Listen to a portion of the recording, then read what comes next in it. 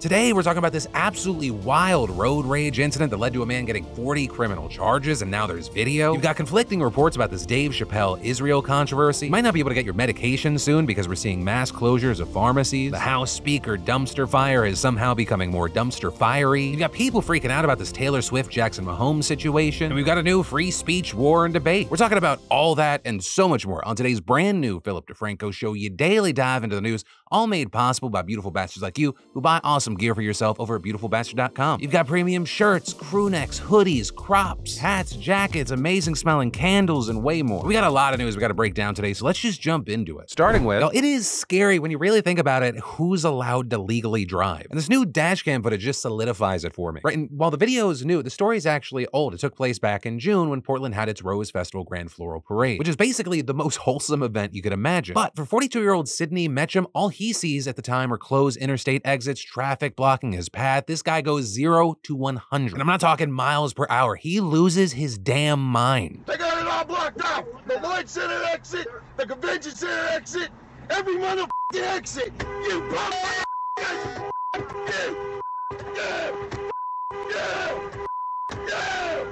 With him then taking his silver Chevy Avalanche and just hitting the gas. With him plowing through the first set of barricades onto a parade route where thousands of people are gathered, sending children and clowns alike into a panic scramble for cover. Meanwhile, he's just blasting the truck's stereo. And soon enough, a police motorcycle pulls in front of him and he orders him to stop, but that's not where it ends. Instead, Metcham accelerates, saying, "I'm trying to get out of here." So he continues on. He blows through more chairs and barricades, ignoring another cop who tries to stop him at an intersection, with eventually, I guess, his blood pressure lowering enough for him to take a breath and pull over, at which point he was arrested. And all of that leading to the cops throwing some 40 criminal charges and 24 traffic violations at this genius, and he's also been in jail ever since then. That's because the judge actually denied him bail. And the only good thing that we can say about the situation is that luckily nobody was injured. Also, I gotta say, imagine being this fucking psychopath and being like, yeah, I should have a dash cam that also films me. Like, do you not know you? Like, my man dropped hundreds of dollars to film evidence against himself in 4K. And then Dave Chappelle has found himself in a new controversy in 2023 is wild, throws us another curveball. It doesn't have to do with trans people. Instead, it's being reported that he caused a stir after bringing up Israel and Palestine during a show at TD Garden in Boston. So according to the Wall Street Journal, Chappelle first condemned the attack on Israel carried out by Hamas, but then slammed Israel's bombing of Gaza, which he called a war crime. But all this had to come up when Chappelle said he didn't think that students should lose opportunities like job offers for supporting Palestinians. And according to reports, his remarks caused some divide, one person allegedly shouting for him to shut up, and Chappelle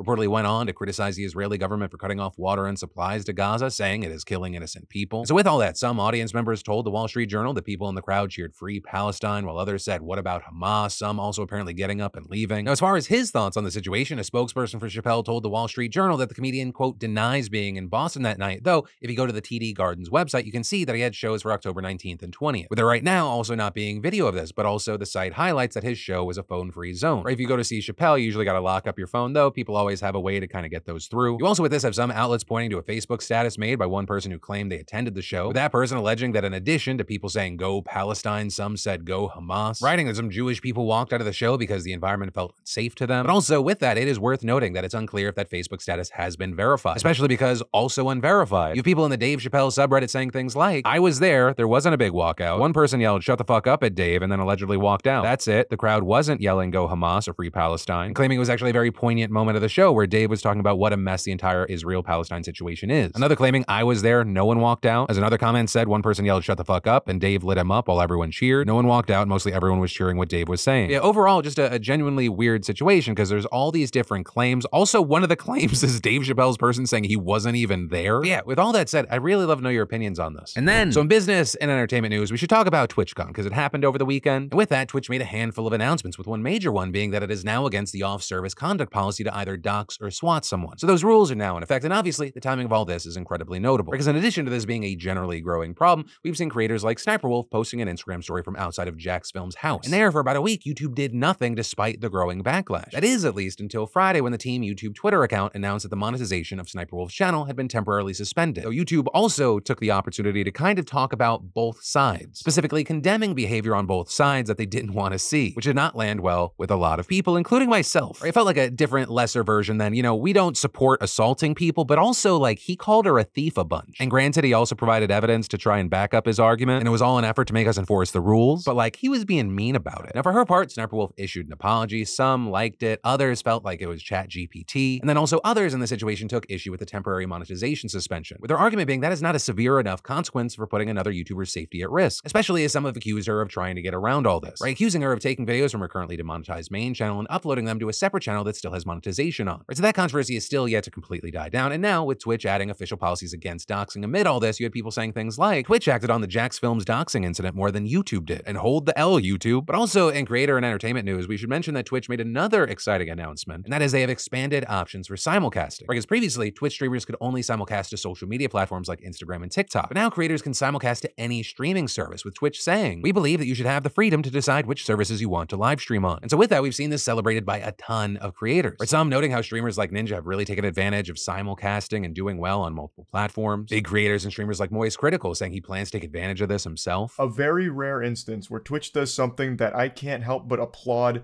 and really appreciate. I do think there probably is a case to be made that this is a strong move for Twitch in order to continue to grow and stay on top. But regardless, it is by far the best move for streamers. Personally, I think even if I never get into streaming, I like this decision. Because as time has gone on, it feels like more and more of the internet has become like these walled gardens. You can only get this certain thing here and you only get this certain thing there. And I think part of the thing that hopefully comes from creators being able to post anywhere, especially even streaming at the same time, is that the platforms have to focus on being the best version of itself. Or you create the best experience for both the creator and the viewer, then you should hopefully win. And then let's talk about this Taylor Swift, Jackson Mahomes situation that people are sounding off on. Right, so yesterday, Taylor Swift was at the Chiefs game supporting Travis Kelce, right? She was sitting in one of the VIP boxes at the stadium. Next to her, as expected, you had Brittany Mahomes, wife of Patrick Mahomes, who's the Chiefs quarterback. And then behind them, you had Jackson Mahomes, the brother of Patrick, who initially a lot of people didn't like because they thought that his TikToks were annoying and cringy, but also the key thing is that he was then charged earlier this year with 3 felony counts of aggravated sexual battery and a misdemeanor count of battery, with Jackson accused of forcibly kissing a restaurant owner who reportedly had to close her restaurant after the incident because of all the bad publicity associated with the case. And so with all that, you had a lot of people pissed off that Jackson and Taylor were in the VIP box together. But notably, not everyone is mad at the same person or entity. Or you had some blaming the NFL and security saying things like, Chief Security should be ashamed for letting Jackson Mahomes in the same room as Taylor Swift, as well as the fact that the NFL or the Chiefs allow that scumbag Jackson Mahomes to be in VIP seating and receive VIP treatment as deplorable and pathetic. He should be nowhere near anyone in that suite, including Taylor Swift. Meanwhile, you had some saying Travis Kelce shouldn't have let this happen, saying if he really wanted to protect Taylor, he'd make sure Jackson never gets close to her again. But then you also had others blaming Taylor Swift herself, right? And that because it looks like she interacted and celebrated with him during the game, which has resulted in people saying things like, Jackson Mahomes sexually assaulted a woman. It's on camera and Brittany defended him. I hope all Swifties see why Taylor's celebrations today aren't that cute. As well as it's actually a shame as a Taylor Swift fan to see her, who famously sued a man for groping her and won, interacting with Jackson Mahomes. Right? And others saying that as a feminist and someone who has spoken out as a victim of sexual assault and someone who at her concert and talking about this time in her life says like, I can't imagine what it would be like if people didn't believe me. That it feels wrong to them for her to be casually chilling with an alleged assaulter. But with that, some have also come to her defense, questioning if she's even aware of the allegation. Some saying that it looks like she's in the Mahomes family box, or saying she probably had no say in what family members showed up. But with all that, I gotta pass the question off to you. What are your thoughts here? And also, I'm very interested to see if anyone ends up commenting on it, like any of the people involved. And then you'll know that I love football, but in reality, I just love sports. So thank you, Underdog Fantasy, not only for sponsoring today's show, but also adding to more excitement to sports for me. Especially because Underdog's the easiest way to play fantasy sports, not just with football, but you can make picks on baseball, basketball, UFC, and more. And it's simple. You pick whether your favorite player's stats will be higher or lower, and you can make big money, not just bragging rights. You can make your own entry with as few as 2 picks and 3 times your money, or go bigger to win up to 20 times. And with that, tomorrow's a big day because it marks the first day of the new NBA season. And to celebrate, Underdog's giving all users a special free pick. Do you think LeBron James can get more than 1 point? All he needs to do is have 1 point to win. Personally, I'm pairing my free pick with Nikola Jokic to get higher than 26.5 points. And if it hits, I'll 3 times my money. You know, Underdog's pick'em games are available in 30 plus states, including California, Texas, and even Canada. So what are you waiting for? Especially because I've got a special hookup. For a limited time, Underdog is offering new users a $500 deposit match. That's right, $500. All you have to do is click the link down below or download the app via the App Store and use code DeFranco. That's Underdog Fantasy, promo code DeFranco for a first deposit match worth up to $500. And it makes all the games even more interesting for me. So rep your team, rep your faves, and make your own picks with Underdog. And then, y'all, this movement to get a new house speaker has somehow become even more of a dumpster fire, which is genuinely impressive because our expectations were so low. Right where we last left things, Jim Jordan had just failed the second vote to elect him as speaker, winning even less support than he did the first time. And after that, he flip-flopped a few times on whether he he'd move towards a third ballot before trying to shore up more support, with him ultimately deciding to do his Jim Jordan thing, refuse to see the truth, and just go forward with it, holding another vote on Friday where he lost even more support, with then 5 more Republicans who voted for Jordan in the second round defecting in the third and voting against him. So just with that, not a great look. But as if that wasn't enough rejection for Jordan, shortly after the third vote, Republicans held a closed-door meeting where they said, yeah, actually, we don't want you to be speaker anymore, with them voting 112 to 86 in a secret ballot to revoke Jordan's nomination. So just 1 week after they gave him the nomination in the first place, Republicans were once again going, who the hell's going to be our speaker? And so now, for the third time in less than 2 weeks, the party has to nominate someone who's probably just going to lose the vote on the floor anyway, at least if, nothing else changes. And as far as what happens next, you have 9 members from the party now throwing their hat in the ring to be nominated. And those 9 candidates will have a chance to make their pitch to the rest of the party today, with the conference set to vote tomorrow to select yet another nominee to lead the divided caucus. But again, it's really unclear if any of those 9 members will be able to, for some reason, overcome the same obstacles that we saw with Jordan and Steve Scalise. Because also, a reminder, the only reason McCarthy even became speaker in the first place is he gave concessions to the far-right members of the party that they then used to oust him later. And so, I think there is a genuine question in a situation this unprecedented, how do you get past it? Especially, as a reminder, the only reason a few weeks ago that the government didn't shut down is they kicked the can down the road for 45 days. Right? There is a countdown currently set for November 17th. What happens not only if there is a government shutdown, but there is a government shutdown without a Speaker of the House? And unfortunately, that is a question we may actually get an answer to. And then, we're currently seeing a growing number of Republican presidential candidates threatening foreign students who have been engaging in wide-ranging acts of protest that we've seen on college campuses across America, with notably numerous candidates now saying that foreign nationals who show support for Palestine or criticize Israel's military response should have their student visas revoked and be deported. And this, including Trump, who said last week that if he's elected president again, that he would take away student visas of, quote, radical anti-American and anti-Semitic foreigners. Ron DeSantis also making similar comments supporting the deportation of international students who he thinks are supportive of Hamas, saying you don't have a right to be here on a visa, you don't have a right to be studying in the United States. And the same day he made those comments, Senator Tim Scott did a radio interview where he discussed student protests and said, if any of those students on college campuses are foreign nationals on a visa, they should be sent back to their country. Right? And while these stances aren't surprising within the broader scope of the GOP presidential field, where candidates have increasingly tried to stake out hardliner takes on Muslim immigrants and support for Israel, at the same time, many experts say that this latest stance that candidates have taken up in foreign students and pro-Palestine sentiments actually goes against one of the candidates' most prominent platforms, free speech. Right? Many of these Republicans have long positioned themselves as defenders of the First Amendment and even accused many colleges and universities of censoring conservative free speech. We have many scholars saying this is exactly what they themselves are now doing, with David Cole, the national legal director of the ACLU, telling the Washington Post, the First Amendment protects the right to speak of all people who live in this country, whether they're here as citizens, whether they're here as foreign nationals, whether they're students, whether they're visitors. And adding, the First Amendment prohibits the government from punishing someone for their speech or their association, and so I think they're non-starters. And a really key thing on this topic is that none of those 3 candidates' campaigns responded to the Post questions about how they would reconcile their proposals with free speech protections or how they would determine which students are anti-Israel/pro-Hamas protesters. And so with all that, you have experts raising red flags about free speech, with people like Benjamin Johnson, the executive director of the nonpartisan American Immigrations Lawyers Association, saying he certainly wouldn't trust the candidates as the judge and jury on what constitutes inappropriate protesting. And going on to say that these stances basically read as no one is allowed to disagree with the United States position on Israel or Israel itself. And adding, you can be both pro-Israel and pro the protection of innocent people in Gaza. And before the Republican Party goes down the road of trying to punish people for simply disagreeing with popular opinion, they should check themselves. Now, all that said, some Republican analysts have speculated that this is all just big talk and that these candidates are just trying to pander to their base that is very supportive of Israel, especially the evangelical Christian base, with one GOP pollster saying he doesn't think they would actually follow through here because they would immediately be hit with legal challenges. But also a really key thing is that we're starting to see some top Republicans who are already in Congress repeating these stances. And while in these stances a lot of them reference Hamas, there's a lot of concern there because a lot of people have been equating Hamas with just Gazans, right? Just blanket grouping. There's also, notably with this, further legal questions about how politicians who are calling for these actions even plan to implement them. But ultimately, that is where we are. And I mean, for the foreseeable future, this will continue to be a developing situation, so we'll have our eyes on it. And then, you may not actually be able to get the drugs that you need soon, depending on where you live. That's because CVS, Walgreens, and Rite Aid, which filed for Chapter 11 bankruptcy last week, have signaled plans over the past 2 years to shutter more than 1,500 stores. With this due to a bunch of factors, including increased competition, changing consumer behaviors, opioid lawsuits, retail crime, staffing shortages, and minimal store investment. And all of that in addition to a decline in pandemic-era sales of products like COVID vaccines and at-home test kits, that have been very profitable for them.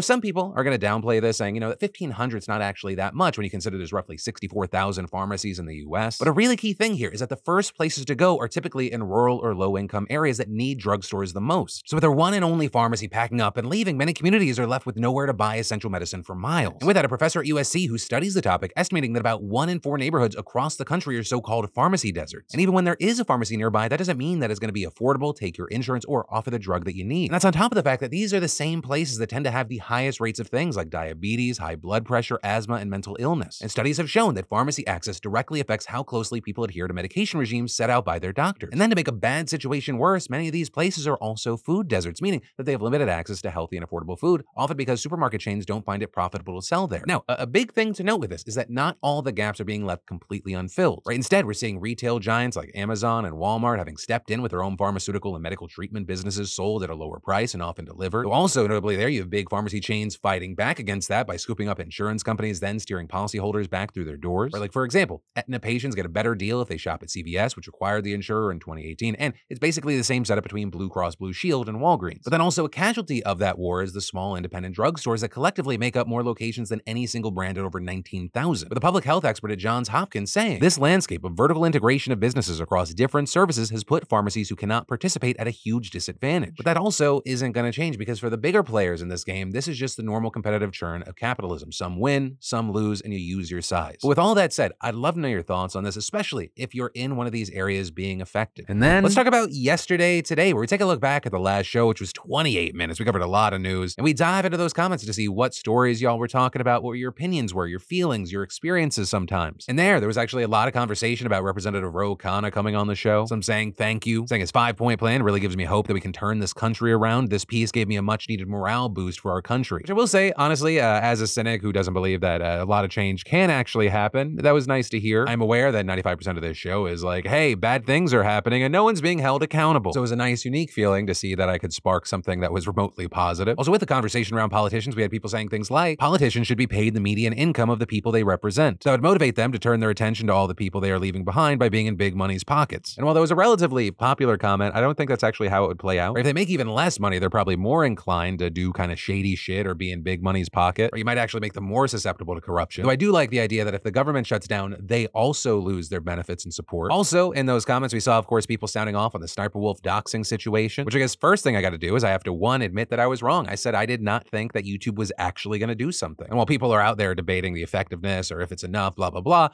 technically they did a thing. So I got to admit, I was wrong. You also had people saying, this goes beyond just the Jax Film situation, saying there's so much sketchy stuff on our channel that's being discovered each day that YouTube needs to know that everybody from people on Twitter to large creators on YouTube want answers. Others saying the Sniper Wolf situation would be completely different if the roles were reversed, saying everyone deserves to feel safe in their home. She's insane. And then finally, there was a good chunk of conversation happening around the cops claiming defamation because of that guy posting body cam footage to YouTube, with y'all saying things like, I love how holding corrupt police accountable for their own actions is always met with, why, you can't hold me accountable, why, I'm a police officer. And a legal attack for invasion of privacy despite it all happening in public and being caught on body cam, but holding them accountable is bullying the poor police officers who can arrest you on absolutely nothing. Others saying the two policemen should be more concerned about doing their job properly and not how they are seen. Saying they are seen as inept and prone to holding grudges. I can tell them that right now. As well as cops going on a power trip to try and find something to charge a teenager with, and then getting defensive when it's pointed out that he allegedly beat his wife is the most cop behavior imaginable. Disgusting. And that is where your daily dive into the news is going to end. But for more news you need to know, of course, I got you covered right here. You can click or tap, or I got links in the description as always. Or if you're all caught up, just remember, my name's Philip DeFranco. You've just been filled in. I love yo faces, and I'll see you right back here for more news tomorrow.